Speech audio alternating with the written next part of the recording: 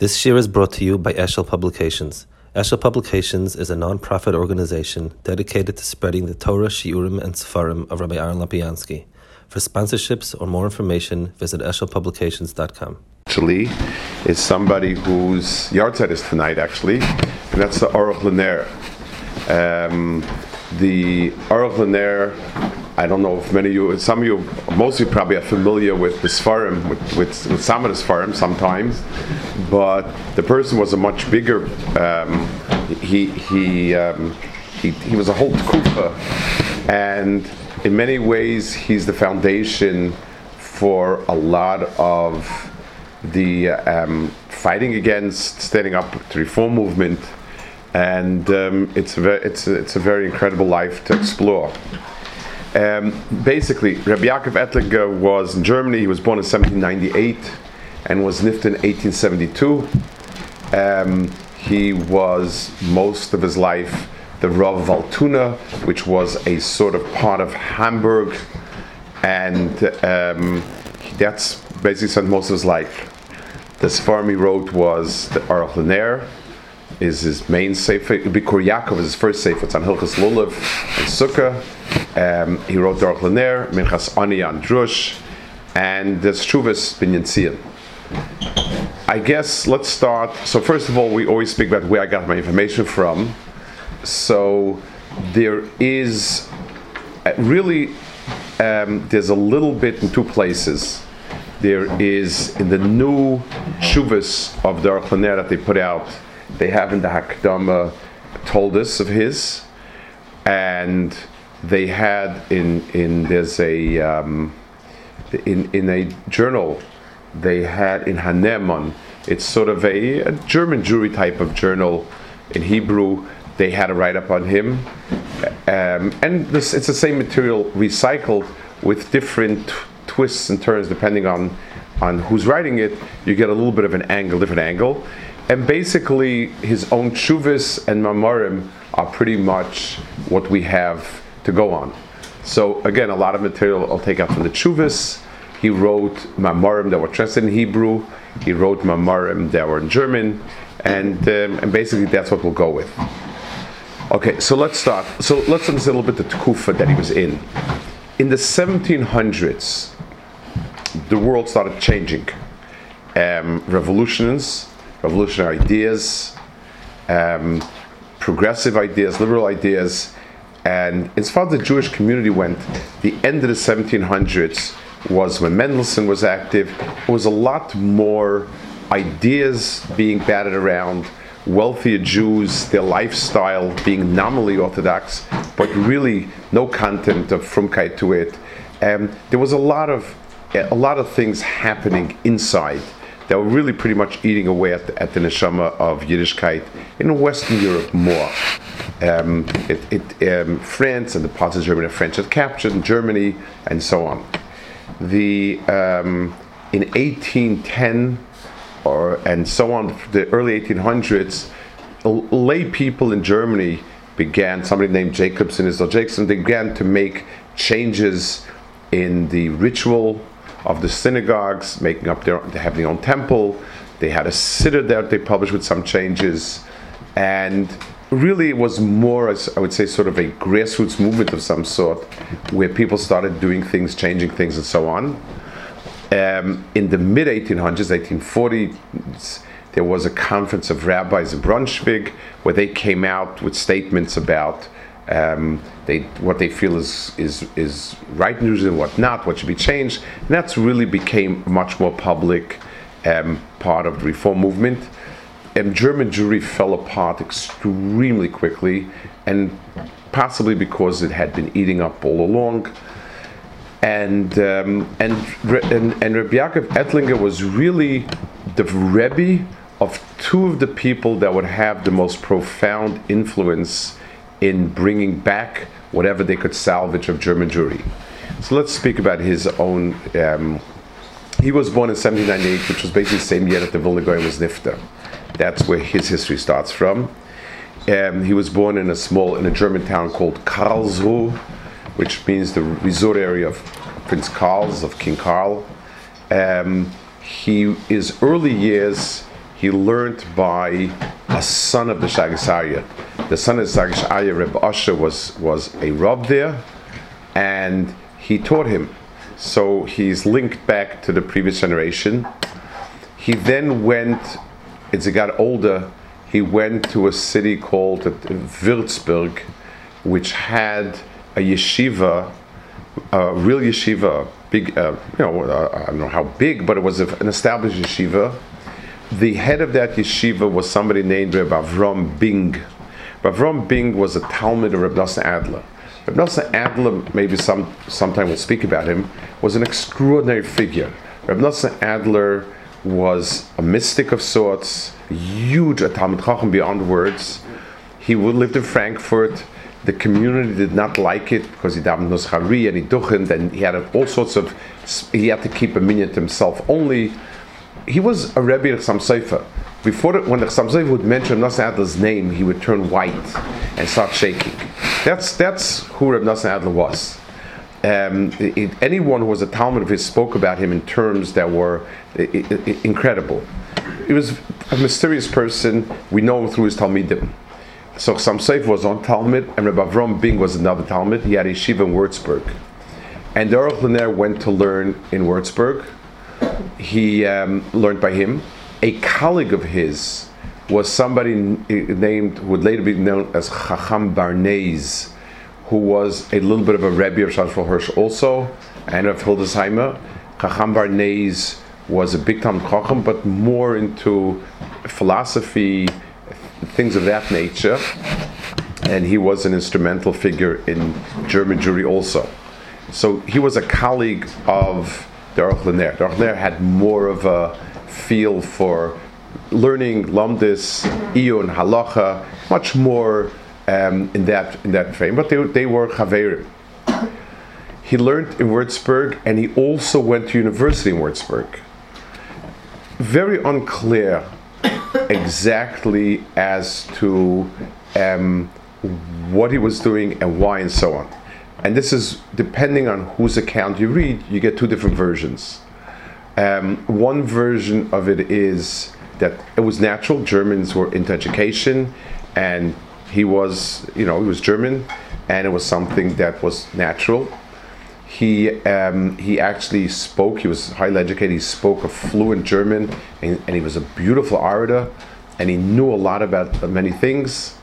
There are people who see it very differently. They present it that was a big Eved. He himself had 1,000 times charata, and he wished he didn't go, but he had to do it because it was Eslas Lashem, and he had to do it to go against the other people, and a lot of and quoting, and everybody quotes selectively. He does write that it's a big sakana, and he does write that it's something that he needed shmira from. Doesn't write that he shouldn't have done it. On the other hand, he doesn't write that it's lachatchila. He never spoke about it much, but Tachlis was he was extremely sophisticated. He spoke marvelously.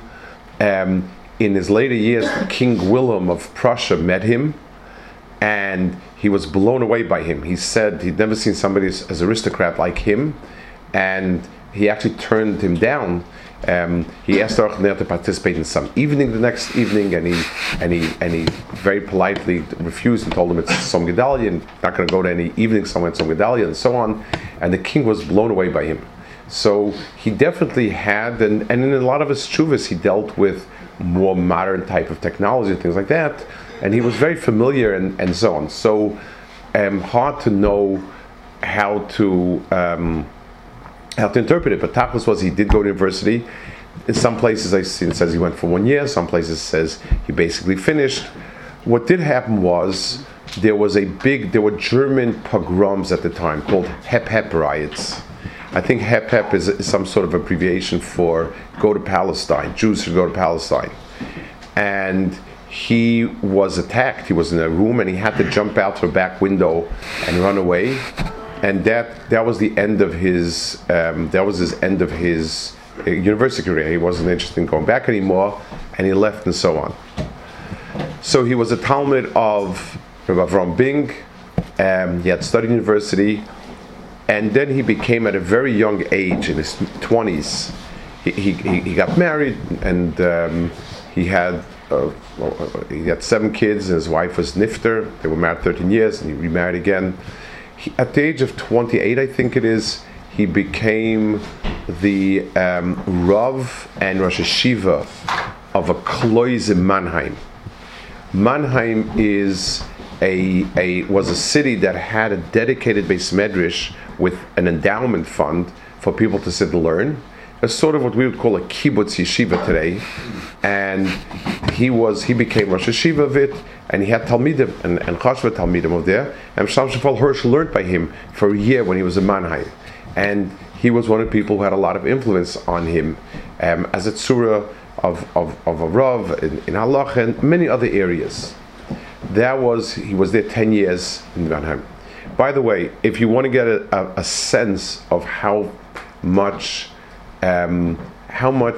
German Jewry and knowledge and so on had plummeted, the Shagasari's son, Rebasha, who taught him, wrote that he sees that Germany is going to pat because there's no Talmud Torah, and he worked very hard and made a takana that everybody has to send this kid to learn Gemara until at least he's 13 years old.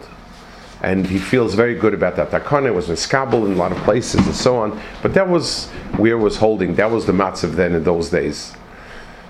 From Mannheim, he then went on to become Rav. He was there 10 years, and the Rabbanis in Altoona opened up. Altoona was a major Jewish city. It was a city that included in itself Hamburg, Altoona, Würzburg, I think, was the third one, Ahu, Kehillas Ahu, and it was a very prestigious Rabbanis. He became Rav there for till he was Nifta. That was his Rabbanis.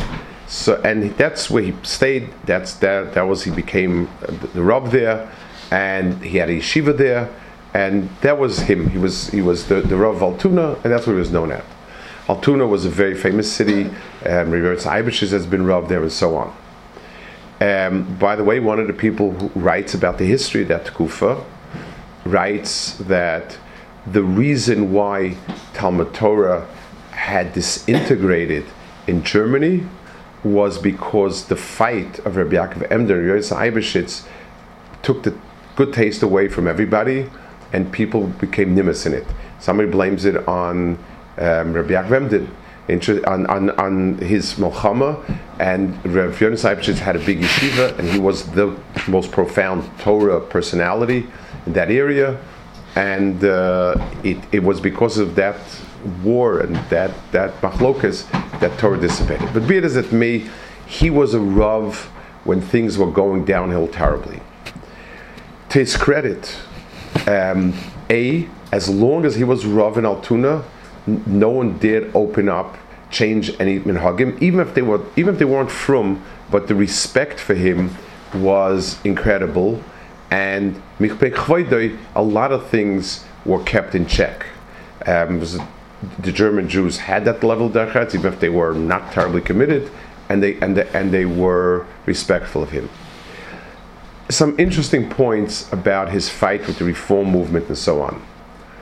So, first of all, one of the things that he's very proud of that he made, that he feels was very, very important, he made a journal, a newspaper/journal that came out as a weekly for 5-6 years. It was called Shomer Tzion HaNe'eman. And it included Pilpul Divrei Torah, new Rishonim that they uncovered with all sorts of, writings on it, Kisvei Yodis, occasional arguments against reform, but not much or many. Very not clear. In other words, he felt very strong that this was a very important defense line against reform. Not clear. In other words, it wasn't like articles against them. Occasionally, on a rare occasion, there'd be an article about it, but not.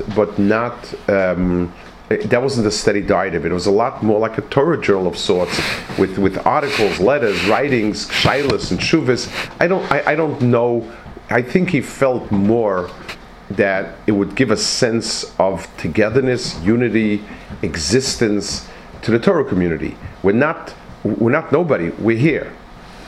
He resisted coming out very strongly and openly against reform. And it's fascinating. He invited Reb Shlomo Eiger, Reb Akiva Eiger's son, to come visit him and to talk over the issue of reform. Reb Akiva Eiger's his son, Reb Shlomo Eiger, said that in his community, I assume it was Posen, they had, sort of removed them from, they removed Reform Jews from the pale of Yiddishkeit, and they made separate kehillas and threw them out. He was against it. And he writes that the reason is as follows. Reb Shlomo Eiger writes this in a letter, that he went to visit him. He said that Rabbi Yaakov Edliker was, it gave him kavod malachim, and yet he refused. He said, German Jews respect Rabbanim. They will hold on to what they're told to do so long as it's part of the kehillah. If we go against them and make two separate kehillas, then he said many innocent, unlettered, Tamimistic people who don't know anything will go with them and not with us. And then we'll lose them. And for their sake, we can't do that. So it's interesting, it gets the same thing, the same attitude gets interpreted in two ways. The more moderate people, right, that the Aruch LaNer says that it's also to split the kehillas, like Rav Kook, that it's mamish, it's the worst thing possible is to split a Jewish kehillah, and it's Yahar Vayava not to do that. The Kanoim felt that he was tainted somewhat with the German mindset, and it was forgivable. They had tremendous acharts for him, but they saw it as only b'diavad. But it was kind of interesting. It was a point that he sort of tread a very fine line between what the to'elis is of doing these things, and it gets interpreted as people wish to interpret it. Everybody likes to make things l'shitasa with their own shittas, and he gets put into both boxes by each side. A kanoim amongst kanoim, and a moderate amongst moderates. He did come out with an 1840, in the 1844, I think, they had this conference in Brunswick where they had a handful of quote-unquote rabbis, I think it was 20 some odd rabbis, who said that, basically Torah Shabbat Peh is over and you don't need this, you don't need that. And he wrote he wrote a big letter against it, a big mimer, but it was in German. And the Ksaf Sofer wrote to him, Hayitochen. In Hungary, the big battle was not to use the language of the Goyim. So you Rabbanim write a letter totally in German.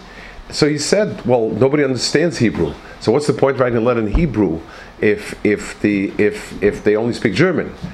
So Ksaf Sofer said, so write in Hebrew and translate in German. But Rabbanim have to write a letter in Hebrew, and he gave him a nusach. He retranslated his German into Hebrew and sent him and said, this print as the Hebrew letter, and then add to it the German that you wrote. And that's okay. I'm fine with that.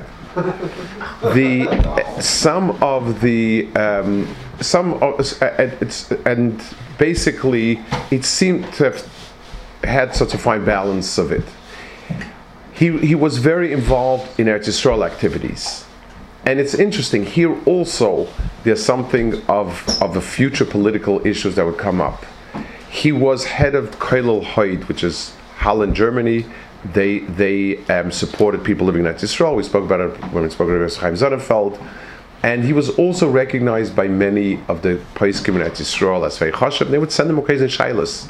He raised money to build houses in Eretz Yisrael, and the old city Batei Machsa is built by him or helped by him.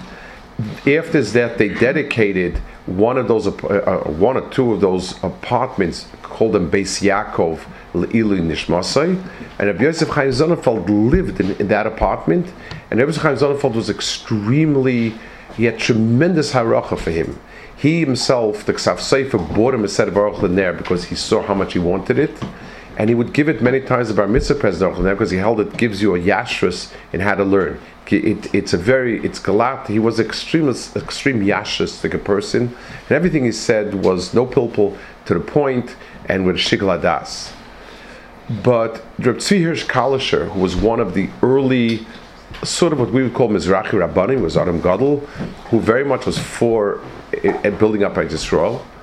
He wrote a sefer, a Maimer sefer, about being makriv karbanis bisman hazeh, that you can bring karbanis bisman hazeh, even though that there's no Beis Hamikdash, no Mizbeach, you can still bring karbanis. And he sent it around, and the Aruch LaNer wrote a Maimer against it, and he called it Binyan Tzion. And it's interesting, he didn't deal with all the halachic issues. He basically said, it says V'lo ariach tichaychem, one of the klolus segolas HaKadosh Baruch Hu no longer wants our karbanis, and there's no point in bringing karbanis when there's a V'lo ariach until Mashiach comes and there's a rasim for karbanis. He even said he wasn't sure if halachically it's not yotzeh, but it's wrong to do that. Tzvi Kalischer was very upset. He said they should have called it Churban Tzin, not Binyan Tzin, the thing he wrote. And he says, how with Divrei Agada can you knock off, a halachic binyan of mine? But the truth was, Tzvi Kalischer was interested in sort of forcing Mashiach's hands. It was out of God and everything, but the point was, we'll go to Eretz Yisrael, we'll bring karbanis, we can do it, and he was against it. And many Gedolim held like him. It's now's the time HaKadosh Baruch Hu was not interested in it. Don't push it, don't force it. But this was an early harbinger of future machlokes on this. The many Reb Shlomo was more strongly against it, but it was a more developed movement in his times. So he was involved in Eretz Yisrael activities with that. His shilas and shuvas included many interesting things, and I'll just read a few interesting things that I picked out. They've been reprinted in a decent print, actually, a very nice print a while back. It's called Shilas and Shuvas Ha'aruch LaNer, and has Binyan Tzion, and then it has, after that, it has collection of stuff, some chidushim he wrote, and odds and ends, and an intro, which is a biography that's collected from the other stuff. So here we have a tshuva. Somebody asked him in Binyan Tzion HaNeman, in his newspaper, they want to make a takon in his town that only one shul and only one person should have as a chazan, and he should have special clothing. He wasn't sure if this person is a frum person or this person is reformed, and he needed to be cagey about it. And he writes, "This takanat dav one shul, if you really mean l'shem shemayim, and it's done for the dignity of davening, okay. But this is the type of thing that reform people sometimes use shalom shem shemayim, because basically they let you daven only one shul, and then they do exactly what they want to do." He says to wear these begadim, I don't know where you got this from. Where does it say a chazan has to wear these special begadim? And actually, he wanted to compare it to Big Day Kahuna. He said, to tell me that if a chazan is not wearing those black gowns with a hat, it's like a kohen's mechusah Big Day mechusah begadim. It's absolute rubbish. He says our uniform is a talis, and that's what you should stick with. So he basically felt that this person was trying to get something out of him they didn't want, and he sort of answered like that. That's one interesting tshuva. Another tshuva that I found sort of was interesting is Reb Akiva Eiger. Reb Akiva Eiger wrote to him. This is B'yoyim Daled B'Shabbos Beis Rosh Chodesh Cheshvan Tov Kov Tzadik Zayin, 1837. It's actually 1836 because in Cheshvan Taktzaz is still Taktzah. He says, "Trei Marmona Karnois Tzadik Yaakov Ishtam Yesh V'Holem Kvoy Dididia Rav V'Chulu Rabbi Yaakov Ettlinger Av Bezna Altuna." He says, "Thank you very much for sending me your sefer that's called Bikuri Yaakov on Hilchos Sukkos and Lulav.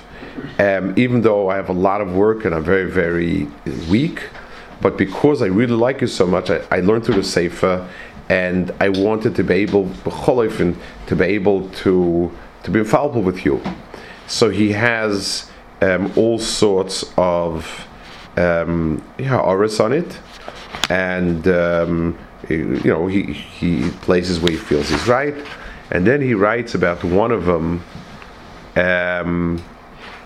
Sifkat Gimel, he says, Baruch Hashem, I was your bar mazel, and I was mechaven to your great das in learning Pshat Naguda, and I'm very, very happy with that. It's quite a haskamer Kivega. Kivega writes about you. I'm so fortunate that I was mechaven to you in V'ladait Chagadol. Kivega also adds a little note at the end. I'm please asking you that the only thing you should write, the only title you should ever use is Harav, and that's it. No other titles. He also promised to look at it in a short kufa and write more, but he was nifta. There is a he writes about, I was asked Das Torah, well, basically, from a Jewish perspective, how do you look at an organization in Frankfurt that's based on the following axioms: that you can change Moshe Rabbeinu's Torah whenever you want, based on circumstances. The Talmud and all of Torah Shabbat Peh is not relevant for a Jew. We do not hope for Mashiach. Bris Milah was given only to Avram, and it's not binding on Klal Yisrael. So what's the hashkafa das Torah? How to look on this? I need not tell you what he writes about it, but he says, I'm not quite sure what what you want, and he writes he says, but he says something. He says very interesting. Taina. He says, if this attitude were to reach Goyim and so on, then everything would be lost, because you can change anything you want, you can so on and so forth. Very interesting. I'm curious to know what exactly was the point of it and so on. But at the end he writes, and this is his attitude, that he says as follows: we want to Yisrael Kadosh Baruch Hu sheyiftach es einei hatoyim ha'ela, that he should open the eyes of all these people who have gone off the derech, v'sheyachsa isam lechek atar v'munah, should bring back to our emunah, v'kach yavad lekol Yisrael ha'mu'uchad b'shalom min acherim at ketz yamim, and all Klal Yisrael be over HaKadosh Baruch Hu. So he doesn't deal much with klolos, but he says that he hopes they all go back, they all do tshuva. This is a very interesting tshuva on machine matzahs. They started making his days, this is Tov Reish Tes, so that's 1859. And again, it's Tavis, so it's either 1860. There was a huge fight broke out in Europe about machine matzahs. Most of the were against it. The Sholem Nathanson, the Sholem Meishiv was for it, and Rebbe Yaakov was for it. So he writes like this. He says, you wrote me a letter asking about making machine matzahs, and in our kehillah. Says, yes, in my kehillah, I paskin that they should do it with machine matzahs. I'm very happy because it's much more kosher, it's quicker. And it's true, in the beginning, I was worried about, I'd heard that pieces fall off and stuff like that, that they're all pieces that stick inside, it's very hard to clean it. So I made I set up a system how they should cut the matzahs and what they should do, not make long pieces. I worked out a system in how to make it work well. And he says, besides which, I also told them they should make the matzahs round, because people were used to round matzahs and they sort of didn't feel comfortable using square matzahs. So I said they should do it with like a quick wheel. They should cut it so that it's round, but it should not be, it should be machine matzah, but round machine matzah. He says, and he had a whole system how they make sure it's clean and nothing happens. He said I'm very happy, and all people, all you Shemayim feel that these machines are wonderful. And he said, I wonder that you told me that there are Rabbanim in his country who answer it. I think those Rabbanim mean L'Shem Shemayim, but they have no idea how a machine works. And then he brings here on the bottom in the notes that a lot of the people who answered it said, I don't know, I'm not sure about it. I don't know how it works. I've never seen it. I heard from somebody. And so on. He said, I don't know why, I mean, they probably just don't know what they're talking about. He said, if their attitude is that that you can't do anything that's new, he says, we Yekesh Rabbanim also are very strong about not doing new things. He says, but that has to do with Torah mitzvahs. We don't change Torah mitzvahs. But what has to do with machines and technology, why not get the best out of it to make the best out of our mitzvahs? Chodesh of the Torah means change the nusach or anything like that. That we don't do. Now, but if they made a machine that makes matzah better, why wouldn't you want to do it with that? That was his, and that was his attitude to a lot of things. If you take a look, he has quite a few tshuvas on all sorts of new things and so on. He went to check everything. He never wrote a tshuva. He went, looked at it, checked it. Sometimes he couldn't get. Someone drew him pictures of something, and he said he doesn't get it. He wants to see it actually b'maisa. He was machma Mesiris. For instance, when it came to eating birds that have no Mesiris, even though they seem to have simanim, but since there's a din of Mesiris, he would not. He would not change that. He has. This is a very interesting letter over here, which is a girl's graduation. Maybe I'll go through. There's one more tshuva that's a fascinating tshuva, and it really speaks more about what life was like, and it also speaks about how things haven't changed in some ways. There was a tshuva there was a village in Hungary where the husband. There were two people in that village who would travel for weeks on business. And once he went away on a business trip, the two of them went away on a business trip, and a very, very big tzaddik came to town. He was somebody that wouldn't eat anything from animals and sleep on the floor week and take ratzoises. And he asked the lady if he could stay by her. She had children and servants. I guess there was no problem yichud. And she said yes. And he was there for a week and a half.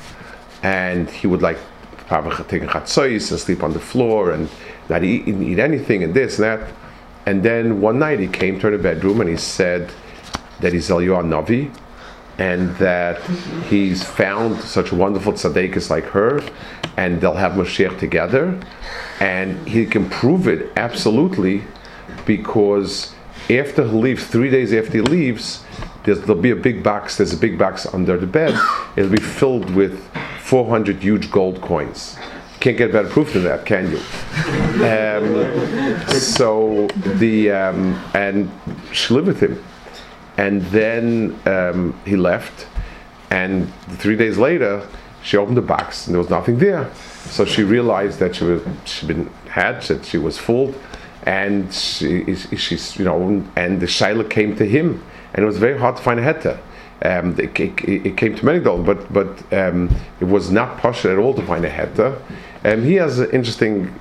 He looked at it from the angle of Eidos and so on, whatever it is. But Al Kopanim, and he writes in a very little twist. He writes Yir Osa Kislasa. It's a takeoff from a pasuk in Eov. It means a stupid piety. In other words, Kislasa means foolishness, Yir Ascha, it means your Yira. It was a twist on the word to mean like she was a very stupid person, but she meant she meant well. She was very unlettered, unlearned, and that's what she meant.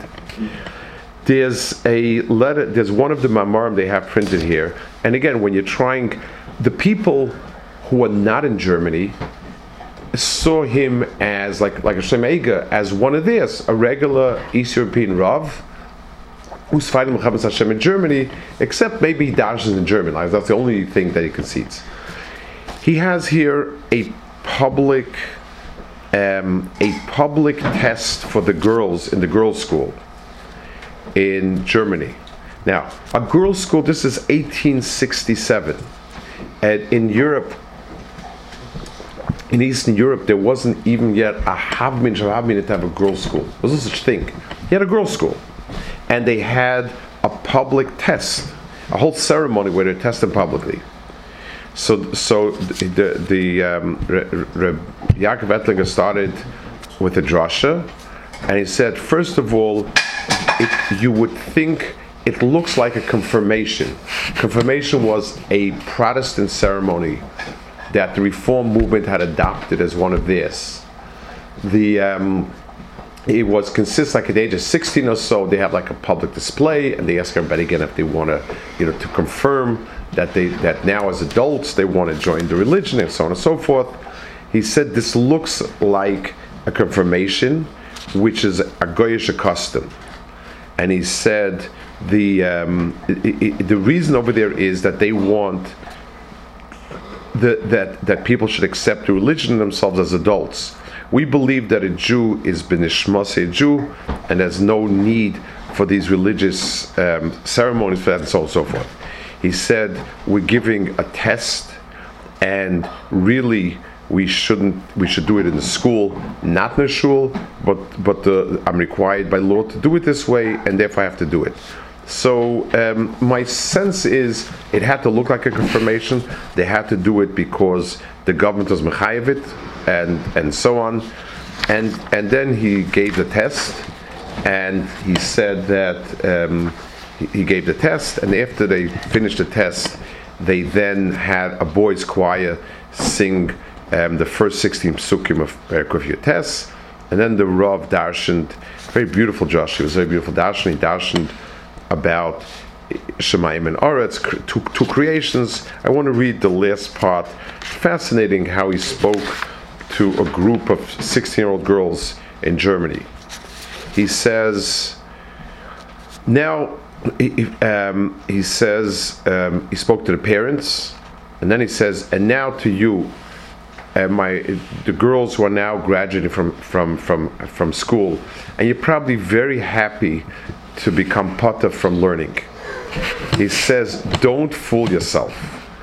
You're not, yes, from here on now, you're not going to have classes and lessons, but you're going to go into the great school of life itself. The worries, the troubles, the challenges that have been there till today will increase a lot more in the school of life. Also, the tests that scared you so much in school, you're going to get them in a much stronger dose in that school. And therefore, he says, strengthen yourself, don't give up. HaKadosh Baruch Hu will watch over you.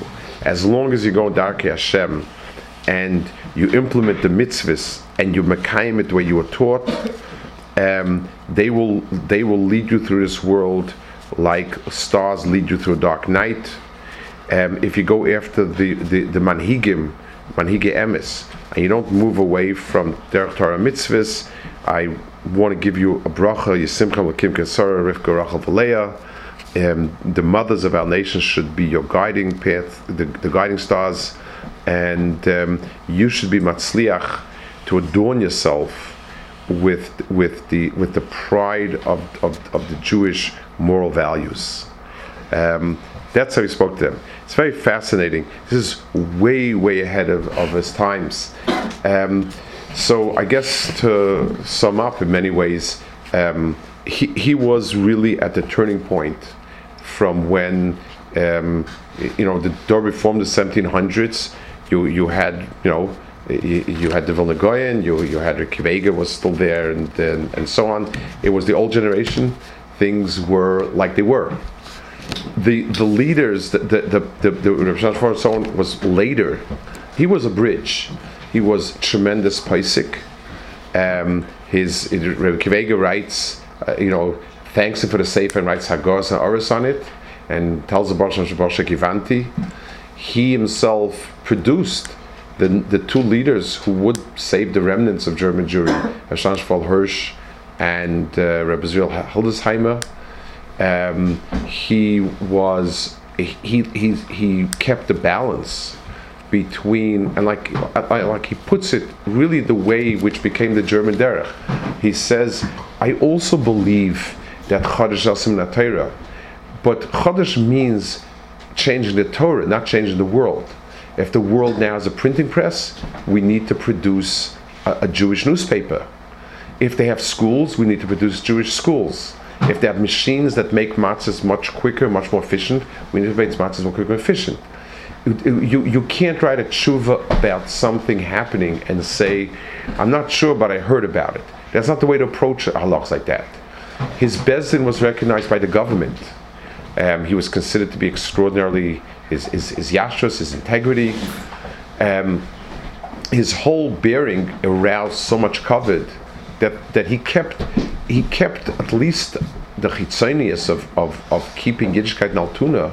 He kept because of his personage. It was kulay merkavit. He raised money to make a yeshiva in Eretz Yisrael. You're talking about the mid 1800s, and he said Torah is going to dissipate and fizzle out in Europe. It will only survive in Eretz Yisrael, and that's why we have to make a great yeshiva and send the boys to learn there.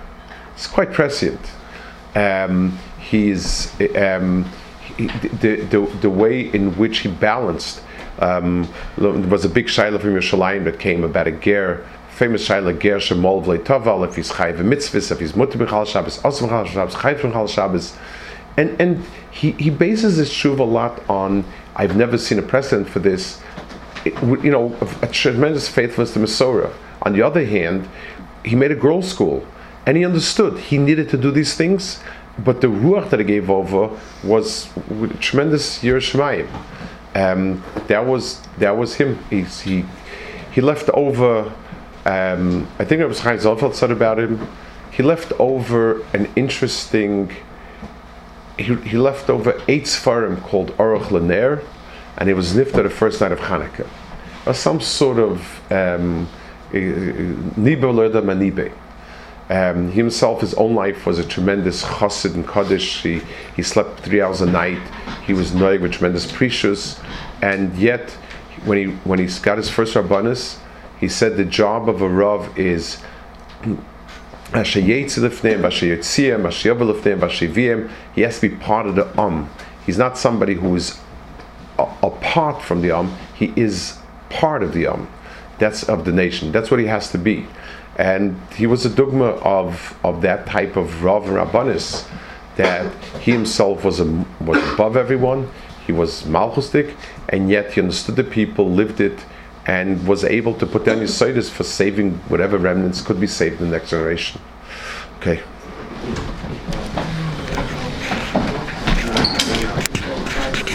Yeah.